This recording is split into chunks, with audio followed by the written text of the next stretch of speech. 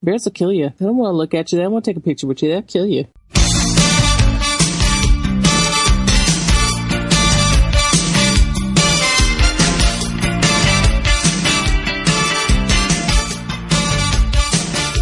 Hello and welcome to the Gemcast. I'm your host, Alex Knight, and this is episode 24. Today I'm joined by Aline Sims, founder of the Less Than or Equal podcast, and science fiction writer K. Tempest Bradford. In episode 24, the Jem Jam Part 2, Jem saves Luna Dark from Pizzazz's guard dogs, and the Misfits plot to ruin the Jem Jam with help from Techrat. Meanwhile, Bonnie goes to great lengths to prove that Randy is her father. Also, Chrissy finds out Dominic is not as tough as he seems to be. Stay tuned for an action-packed episode. Alright, episode 24, the conclusion to a two-part series, once again written by Jem creator Christy Marks. Yeah. Yay. The first half was so great. The second half is going to be better. I think overall we left last week's episode with pretty good thoughts. I was in a good mood about it. I thought it was a great episode. Yep. Hot off the heels of part 1, we open with Jem being attacked by the guard dogs of the Gabor estate. Synergy transforms Jem into Pizzazz, thinking that this will fool the dogs, but this plan fails. Jem panics, but Synergy comes to the rescue when she creates a hologram of a monstrous and inhuman-sized dog. Okay, wouldn't it be Indogman-sized dog? Anyway. Rimshot. Yeah, I know. Wouldn't they be able to smell that there wasn't, like, a creature there? That's what I was thinking, too. That's why I thought that the Pizzazz outfit, or the Pizzazz hologram didn't work, because they were like, no, we can still smell you, lady, or not. That's true, but I think maybe because the fact that it was so large and made such a loud noise that the dogs didn't have time to react and just like they freaked. Maybe. That's what I'm going with. Synergy, whatever. Inside the mansion, the Misfits hear the guard dogs and rush off to find out what's gone wrong. This works out as an excellent distraction because Jem is able to enter the mansion and find out which room Luna Dark is staying in.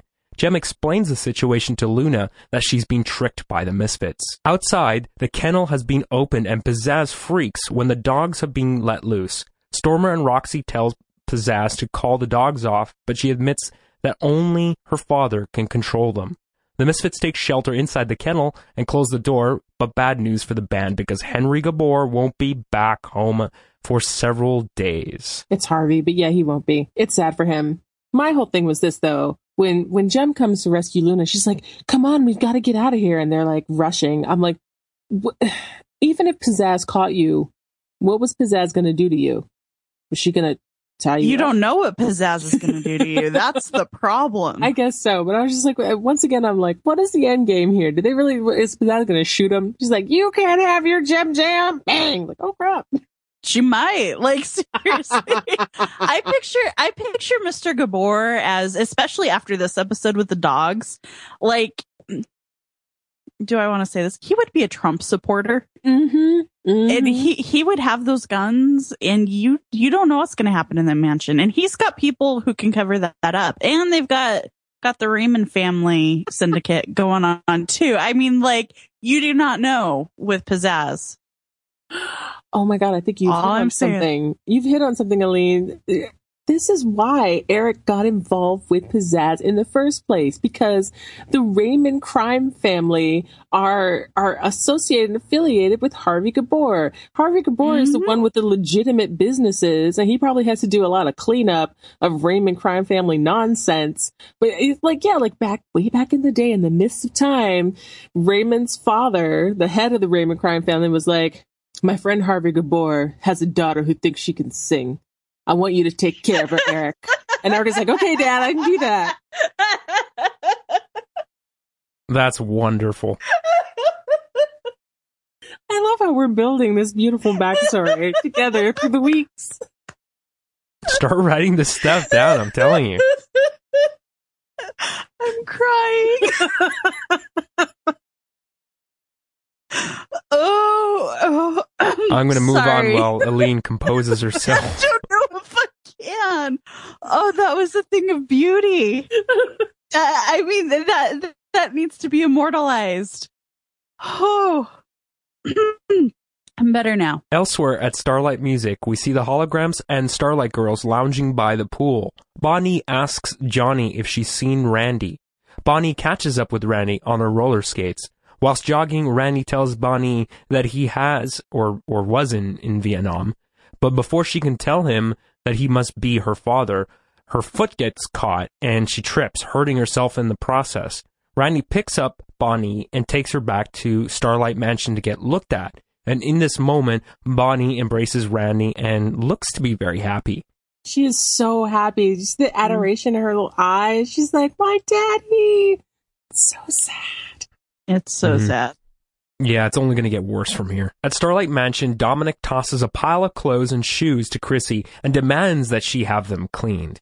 Chrissy is furious and refuses, throwing them back at Dominic in disgust.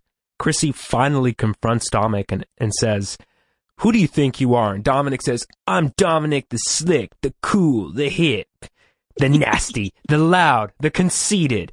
Listen, I'm a star, baby."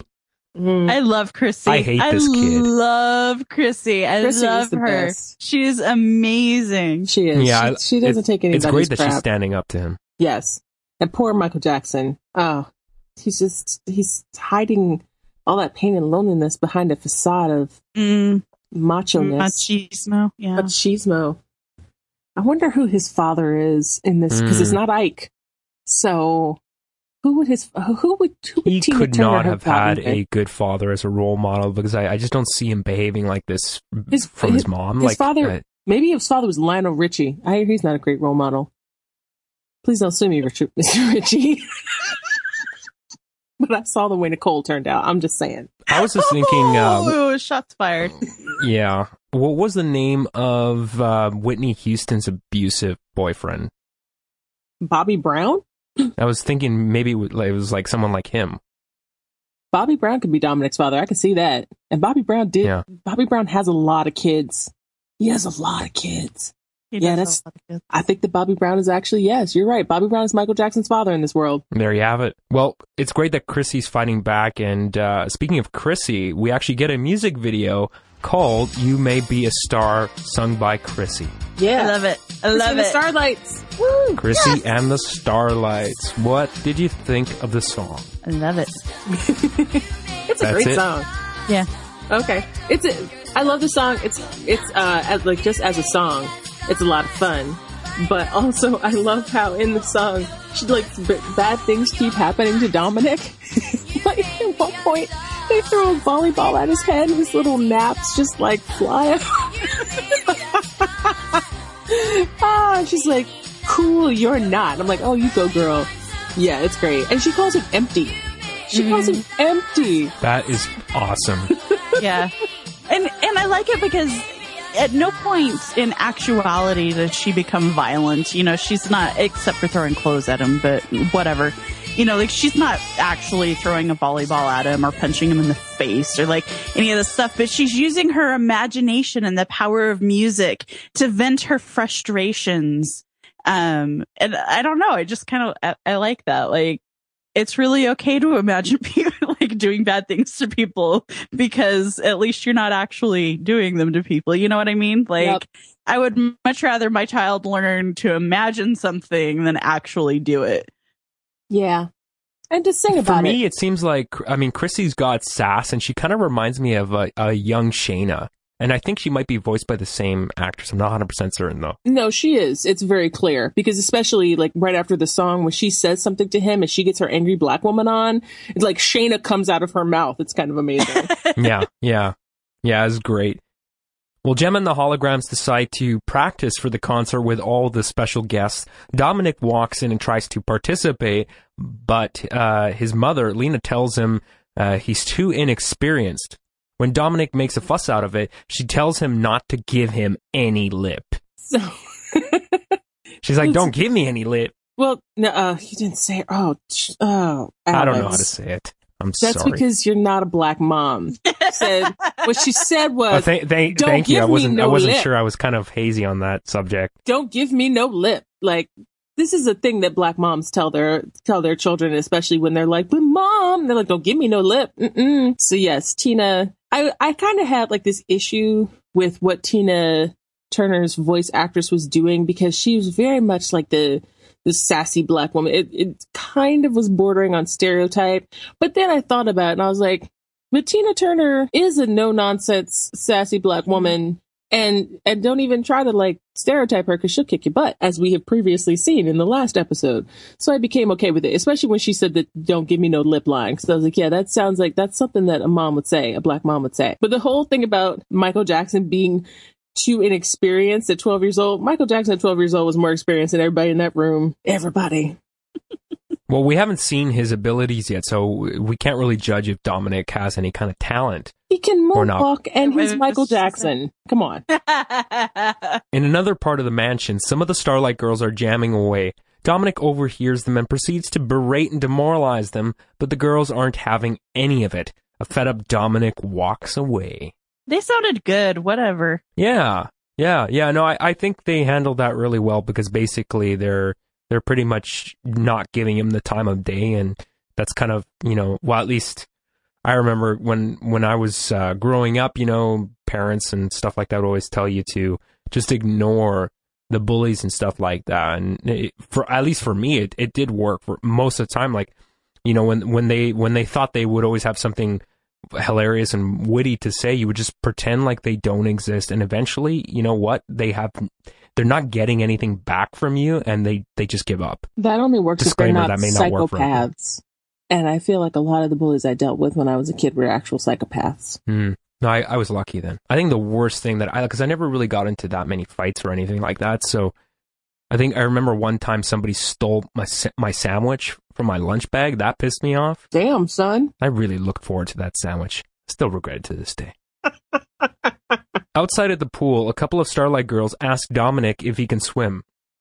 He arrogantly says of course, but he wouldn't dare swim in the same ocean as Chrissy.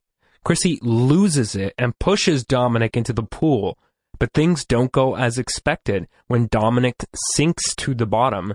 And in that moment, Chrissy realizes that he can't actually swim and dives in to save him.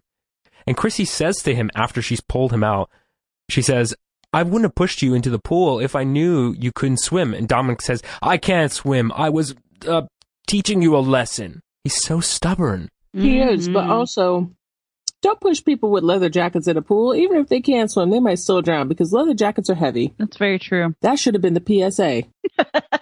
Yeah, I agree. Well, even after saving his life, Dominic refuses to acknowledge the fact that he lied about being able to swim. It seems he overcompensates in his behavior socially with other people.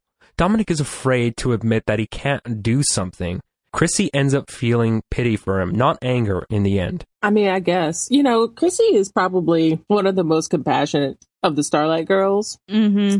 She's the one who goes after Deirdre when Deirdre is being completely stupid, just in order to protect Bonnie and keep Deirdre from being further stupid. Chrissy is a caretaker. Yeah, she's empathetic. I don't know that she feels pity for Dominic so much as she seems to be the child who's able to put herself in other people's shoes and be like, oh, that would feel really icky. How do I help this person feel not as icky? And I think that there's a distinction there. Fair enough. Yeah, I think you're right. Later, Jerrica rounds up the Starlight Girls to take them on a road trip to the zoo. Bonnie grabs Randy and looks rather disappointed. She seems to have been under the impression Randy was going to take her to the zoo alone. Jerrica calls Bonnie out on her selfish behavior and tells her to apologize to the group, otherwise she'll be forced to stay at home. And of course, Bonnie does apologize. I see this as, yeah. I see this as Jerrica's failing. When Bonnie started acting, I'm putting on my early childhood education hat here. When Bonnie starts acting differently towards this person than she does to other strangers, and there's kind of this repeated thing that is not typical for her, as Jerrica noted, Jerrica should have been pulling her aside and saying, hey, I noticed you really like Randy. Can you tell me about that? And knowing what I know of Bonnie from the past couple of episodes, Bonnie would have been like, dude's my dad, Mm-hmm. And a lot of this could have been just not happening at all. Well, we all know Jerrica's not exactly the best foster mother. I don't know if that's the right word, but caretaker. Yeah, she's I mean, she takes care of them in the fact that, you know, they're clothed, they have food, they have a roof over their head, but she's not really great at the interpersonal skills, which just shows because, I mean, she can't even handle her own relationship with her dual identity in Rio. So if she can't handle that, how is she supposed to take care of all these kids and be empathetic and care for them and give them the time that they need? Right. And also be Jem and be the executive of this label. And like, she's got a lot to do, but it doesn't, like, we're not seeing other caregivers either. I feel like that was maybe just one thing that overall I thought the show kind of dropped the ball on as far as Jerrica is, because I mean, she is seen as a role model to the Starlight girls, but I think she would have been a better role model if they made her character a little more balanced, perhaps. Like, I'm not saying she needs to be flawless, because a flawless character isn't exactly realistic or interesting. She can have flaws, but I think maybe not making her so selfish and, you know, just like balancing her time maybe a little bit more would have been a little bit better. Yeah, you know, but on the other side, it's also like, oh, she's in her early 20s. I didn't know shit when I was in my early 20s. I barely have things, true. You know, that's like, true. Like, yeah, I don't know. Maybe that's being a little bit hard on her because of her age. She's in her early 20s. I mean, what does she know about taking care of a family, right? And that's one thing I really, really love about the comics, which I'm trying not to talk about too much in this, but the comics, Starlight House is like its own separate thing, and they kind of, Jem and the Holograms, or Jerrica and the Holograms, go to give music lessons to girls. And, you know, there's Ashley and Bonnie, and, you know, we're seeing some of these kids in there, but it's not like Jem isn't, or Jerrica isn't in that primary caregiver role. And I think it works so much better. Yeah. I mean, where is Mrs. Bailey in all of this? Isn't she supposed to be helping out? We rarely see her. Yeah, she only shows up when plot necessitates that she show up. We're just supposed to infer that she's there. I think it was a mistake to make this young girl, I mean, who's Jerrica in this case, you know, be solely responsible for all these girls. I mean, with her career, balancing, you know, being a music executive, being the headliner of, or the leader of this insanely popular pop rock group, being the caregiver of this foster home. I mean, well, she only had one job when she started out. Okay, but I mean, something's got to give, right? How well can you realistically balance your time? Because she's going to be touring as well. So, and we can assume, okay, well, when the Holograms are on the road, then obviously there's somebody in there taking care of them, and perhaps that's Mrs. Bailey. But I think they should have shown her as sort of being there on a day-to-day, sort of taking care of them and helping out. Yeah, I agree. Well, we cut to Dominic now, who is pleading his mother to be part of the Jem Jam concert. Lena turns him down once again, telling her son that he just isn't ready. Chrissy eavesdrops on the conversation and invites Dominic to the zoo, but Dominic turns Chrissy down. Dominic says, "Who needs a bunch of worthless girls?" Lena grounds Dominic for being rude and says he'll have to spend the day by himself. Chrissy decides to not go to the zoo because she thinks she can help Dominic and find out why he's so angry. And this is going back to, I think we kind of briefly touched on it, but I just feel like, you know, as a single mother, I don't see how he could pick up that attitude about women, that negative attitude from his mom. So maybe it's all Bobby Brown's fault. Wherever his father is, wherever Bobby Brown is, did not leave a very good influence on him. Bobby, and you know, that is not unexpected from Bobby Brown as a father. I'll just say, please don't sue me, Mr. Brown. Yeah, I'm sure he's listening. The Misfits get together with Eric and Techrat to find out what they're going to do about all the attention Jem is getting with the benefit concert. Eric claims that they need a new gimmick. Pizzazz asks Techrat for a new gadget, but she clumsily touches a sensitive piece of equipment and damages it. And we now cut to a music video by the Misfits called Gimme a Gimmick. Yeah, pretty much. Well, I think that pretty much says it. It's so repetitive. Yeah. Repetitive bad, I take it. Oh, yeah. Bad. I mean, I Can See Me is pretty repetitive, too. But it's not repetitive in a bad way. I think it's because Gimme a Gimmick is just, it's not a good song, so that it keeps going on and repeating itself is really annoying. Well, I think it's just a bad line. Like, the lyric itself is just bad. Gimme a gimmick is not great. You got gimme a gimmick, gimme a gimmick. Like, it's the same word over and over and over again. There's repetitive, and then there's gimme a gimmick. But what's interesting is this like the third song in which the word gimme like plays a central role? Because I know there's Gimme Gimme Gimme from the Texas episode, which is actually, I actually like that song. That song is a great song. But isn't there another one where they use gimme? So basically, I think they're just like, gimme is a word that's associated with the Misfits because they want to have things. Yeah. Well, and that's pizzazz, right? Like, she doesn't want to earn it. She doesn't want to work for it. She just wants it. Yeah. And, you know, I understand that, but it's, this is not a good song. Yeah. I mean, should we even bother talking about the video?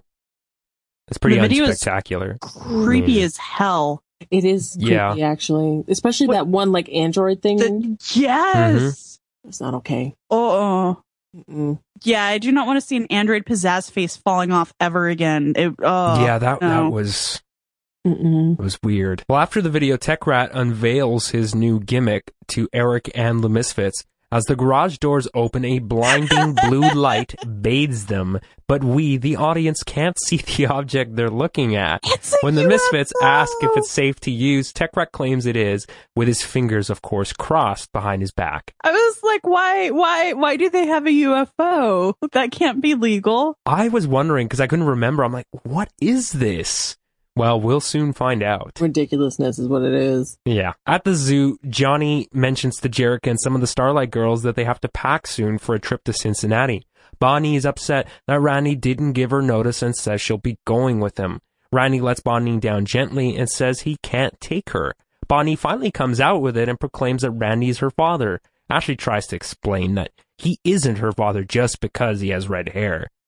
Randy says that he left Vietnam years before she was born, so there's no way that he's her father. Oh my God. Bonnie is distraught and runs away. I don't know, but I guess since it's the mid-'80s, he's probably old enough to have maybe been in Vietnam. I don't know. He looks like he's in his 40s. Maybe he is. I mean, it's hard to tell because they can't draw people's ages correctly on this show anyway, especially when it comes to the men. Bobby Bailey. Right. Just like, how old is Bobby Bailey? He might be 80. He might be 50. No one knows, but he's from the old times. This whole scene, this scene is really interesting because, you know, Bonnie finally, like you said, she just comes out with it and she's like, because you're my father.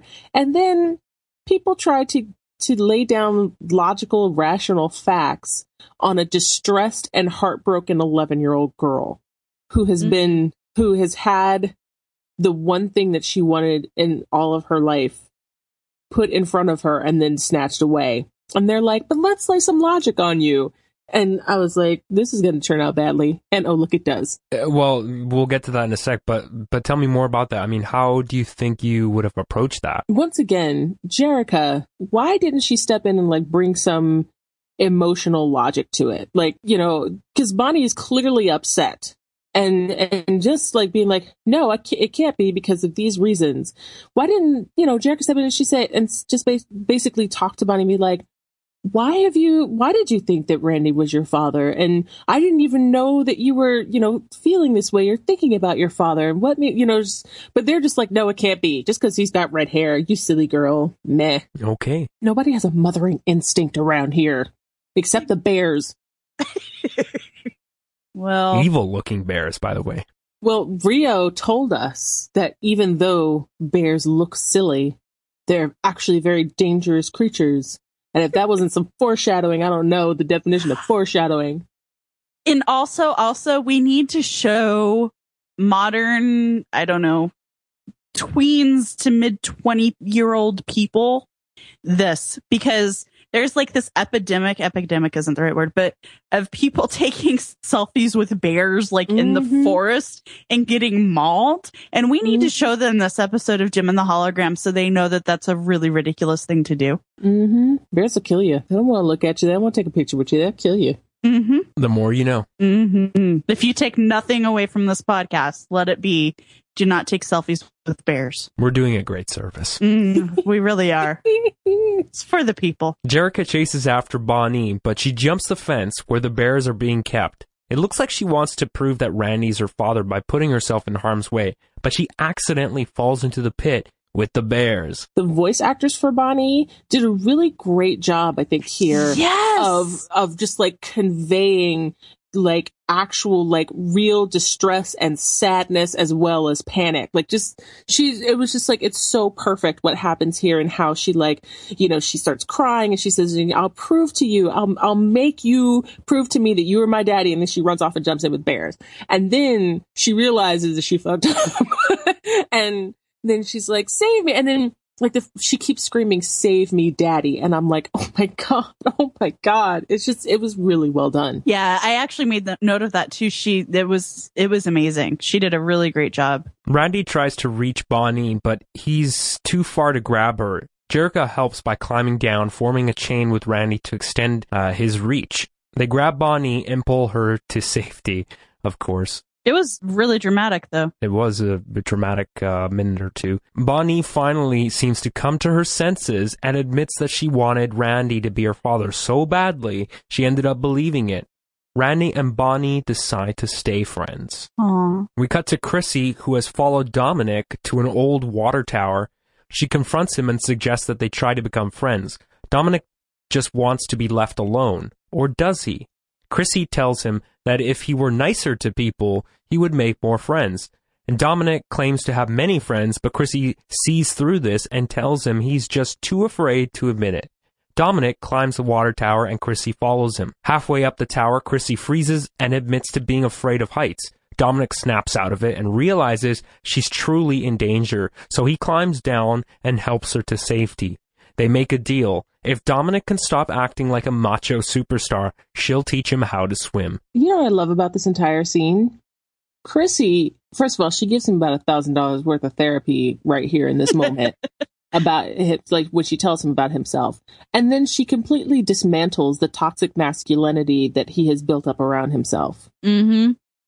She's really wise for a young girl. Chrissy's a feminist. She's a really Maybe she'll grow up to be a psychologist. Maybe. Shayna has probably left some materials around, maybe a copy of like The Color Purple or something for Chrissy to read. But she has, I mean, it was very interesting because like, yeah, I haven't watched this episode in a long time, but like as she's telling him all these things about himself, I was like, she's talking about toxic masculinity. Like that's exactly what she is trying to explain to him is like keeping him from getting friends and making him sad all the time. And I was like, wow, that's deep. Mm-hmm. Well, in the final segment, the Jem Jam concert begins, but it's not off to a good start when Techrat intervenes. From the bleachers, Techrat pulls out his control device. A bright blue object is seen floating towards the stage. It's the Misfits on a hovering stage playing their music. Someone in the crowd thinks it's a UFO, and I guess. I mean, it was a bright blue blob floating in the sky, so yes, that doesn't look normal. Yeah, I did that too. I was like, I was right, it's a UFO. Yeah, how did they get that thing to float up there like that, I wonder? What is it powered by? Techrat is freaking amazing. Techrat is a genius. We do not question Techrat. That is just it's powered by tears. The tears. The tears of Starlight Children. The tears of enemies. Pizzazz's enemies, yeah. Yes. Techrat drops the control device when a panicking crowd rushes out of the venue. While the device is damaged, the hovering stage crashes into a tree with the Misfits, although they end up surviving somehow. Techrat is furious. His invention has been ruined. However, the Jem Jam continues successfully. And now we cut to a Jem and the Holograms music video with guests, of course, called Jam All Night Long. Yes. It's actually a pretty good song, given, like, all we had to get through to get here. I've always liked this song. You know, it's got a pretty good melody, and it's, like, it's great because, you know, it's a big friend song. We're all together and we're jamming. So, and also, they did not a super great job, but a creditable job of imitating the singing styles of these people who the cartoon people were pretending to be. You know, like that dude kind of sounded like Stevie Wonder. That lady kind of sounded like Tina Turner. You know, I don't listen to Bruce Springsteen, so I don't know if that sounds like Bruce Springsteen or not. But, you know, like they seem to do a pretty good job of it. Yeah, it wasn't bad. Not bad at all. And they're dancing around. Those ladies just appeared next to Tina with those ridiculous purple outfits. I don't know what that was. I don't know about any of that. But Although I was like, usually when you have something like this, it's like not everybody up on stage all at once. It's actually reminded me more of like a Super Bowl halftime performance where you think it's like just going to be, Bruno Mars, and then all of a sudden like Anthony Kiedis, and they jump out of nowhere, and then like Aerosmith shows up and Britney Spears shows up, and is that Run DMC? Like, what's happening? Well, that was a great two-parter. I think this is these two have been my favorite episodes so far. What did the two of you think? Yeah, by far. These are the episodes where I'm like, I already said this, but these are the episodes where I'm like, yes, this is what Jem and the Holograms is supposed to be about. Like, yeah, there's some problems with it. We can discuss them. It's fine. But overall, it's good. And I'm excited for more. Please tell me there's more like this. There are. This is heading into the end of season 1. And I feel like, at the very beginning of the show, which, encompasses like all the 20 something episodes that come up before this, there was a little bit of unevenness, but I think it was just because everybody was trying to figure out like what the show is about. Yeah, right. What it was. And then, later on they kind of settled into like, this is what it is. But you're right. It contains a lot of the aspects of the show that the Christy Marks cared about the most. There's a huge focus on the actual music, like the dominating storyline here is like them getting together with like all these other great musicians and making great music together. And then there's all the stuff about the Starlight Girls, the thing about Bonnie, and knowing a little bit about her father but not knowing a lot. I feel like the last time we saw something this cool was in the 2-part episode about when they first met Dance. And they had that whole thing, which is it's sort of like a similar arc, except for that time the Starlight Girls ran away from home and went to live with the Misfits for 20 minutes. Yeah, the dance elements I liked, but the other element of the plot was just not. Ugh. Yeah, that was okay. But once again, that was about the things that Christy Marks was really passionate about, which included, orphans and runaway kids and just kids, in danger. In tough situations. And one of the things I love about this thing with Bonnie is that this comes back later. Oh, nice. Yeah, in the very last episode of the entire series, which makes me cry every time I watch it. Foreshadowing. Well, Aline, where can these fine listeners check out all the great work that you do? It's a good thing you didn't ask me if I'm a hologram, because I'm totally not, and it makes me sad. So I am on Twitter at Aline. It's ALEEN. I also have my own separate podcast called Less Than or Equal, which you can find at lessthanequal.com. And it's where I talk to cool people about their geeky projects and the geeky things they love. And I blog occasionally at alinemean.com. And we haven't talked about this, but did you want to maybe say a little bit about the app Camp for Girls stuff that you're working on? Because I'm sure there are probably plenty of people that listen to the show that are not familiar with it. It's a good cause. It is a good cause. So App Camp for Girls is an organization where in 5 days we teach 12 girls not how to, but like the basics of writing an app on iOS. So they come in and they do everything from brainstorming an app to writing it to actually doing a pitch session at the end to a panel of people who work in the tech industry. You can find out more about that at appcampforgirls.com. It's the number 4. But we are trying to start a Phoenix camp, which is where I live and which I will be coordinating.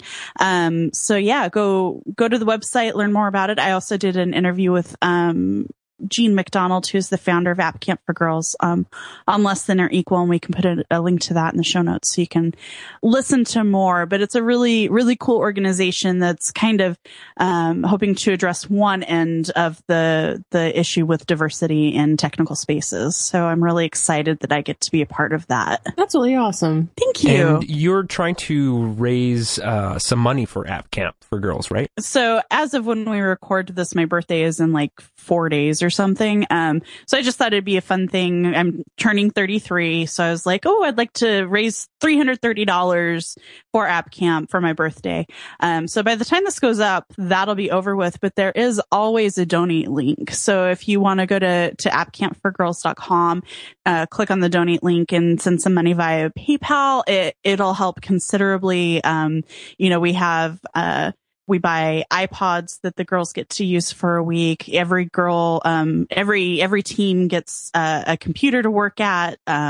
So there's kind of a lot of expense that goes into putting these on, in addition to, renting space and, buying, notepads and supplies for wireframing and stuff. So yeah, if you can contribute $5 to App Camp for Girls, it will have a meaningful impact on a child. Everyone that's listening, I want you to go to appcamp4girls.com and check them out and support their cause if you can.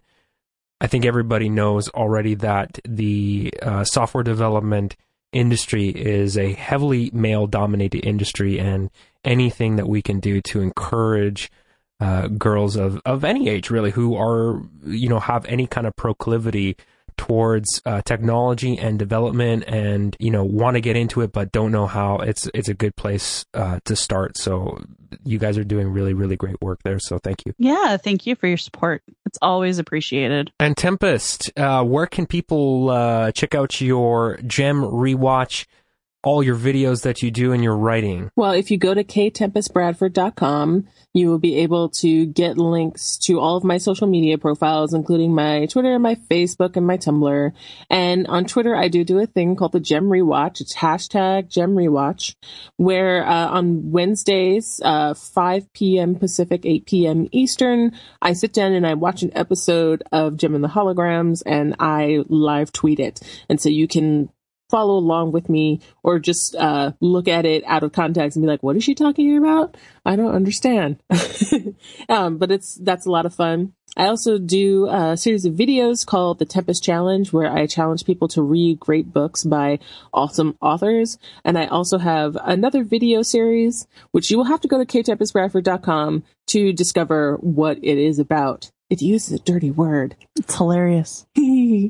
So yeah, that is what is going on with me. And my writing can be found at ZeroDistraction.com. I'm at ZeroDistraction on Twitter as well.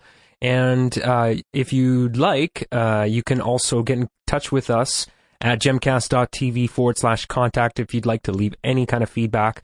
That would be great. You can also support our show, which is entirely listener supported, by going to gemcast.tv/donate. And last but not least, please do check us out on iTunes by searching for Gemcast, all one word, and leaving us a rating. It is the primary central hub for people to find podcasts, and the more ratings we receive, the easier it is for new people to discover our show. Yeah. Maybe one day we'll land on that new and noteworthy section of iTunes. And I think what happens if we get 10 more reviews in some amount of time? We didn't really talk about that, but Tempest is going to do something if we can get 10 new reviews quickly. Yes, I will sing my rendition of I Can't See Me, which is from part 1 of this episode, originally sung by Ashley and the Starlights. I will sing my cover of Ashley and the Starlights if we get 10 reviews, 10 ratings on iTunes. All right, people, do it. Hey, Alex, what's coming up next week on the Gemcast? Oh, you always catch me by surprise on this. Hey, Tempest, what's coming up next week on the Gemcast? Why, it's an episode called Culture Clash. And when I first saw the title of this episode, as it came up in my Netflix as the next thing, I was like, is that an episode about Clash? What is that episode? And then I looked for the description of it, and I was like, oh my God, it's that one. That ridiculous episode. There's a man with blue pants, a purple blazer, a pink shirt underneath. Basically, rolled up sleeves. It's an episode where Jem and the Holograms agree to have their next video directed by an avant-garde music video director, and it's so hilarious. I can't wait. Oh my gosh. All right. All right, well, that's it for this week. Show's over, Synergy.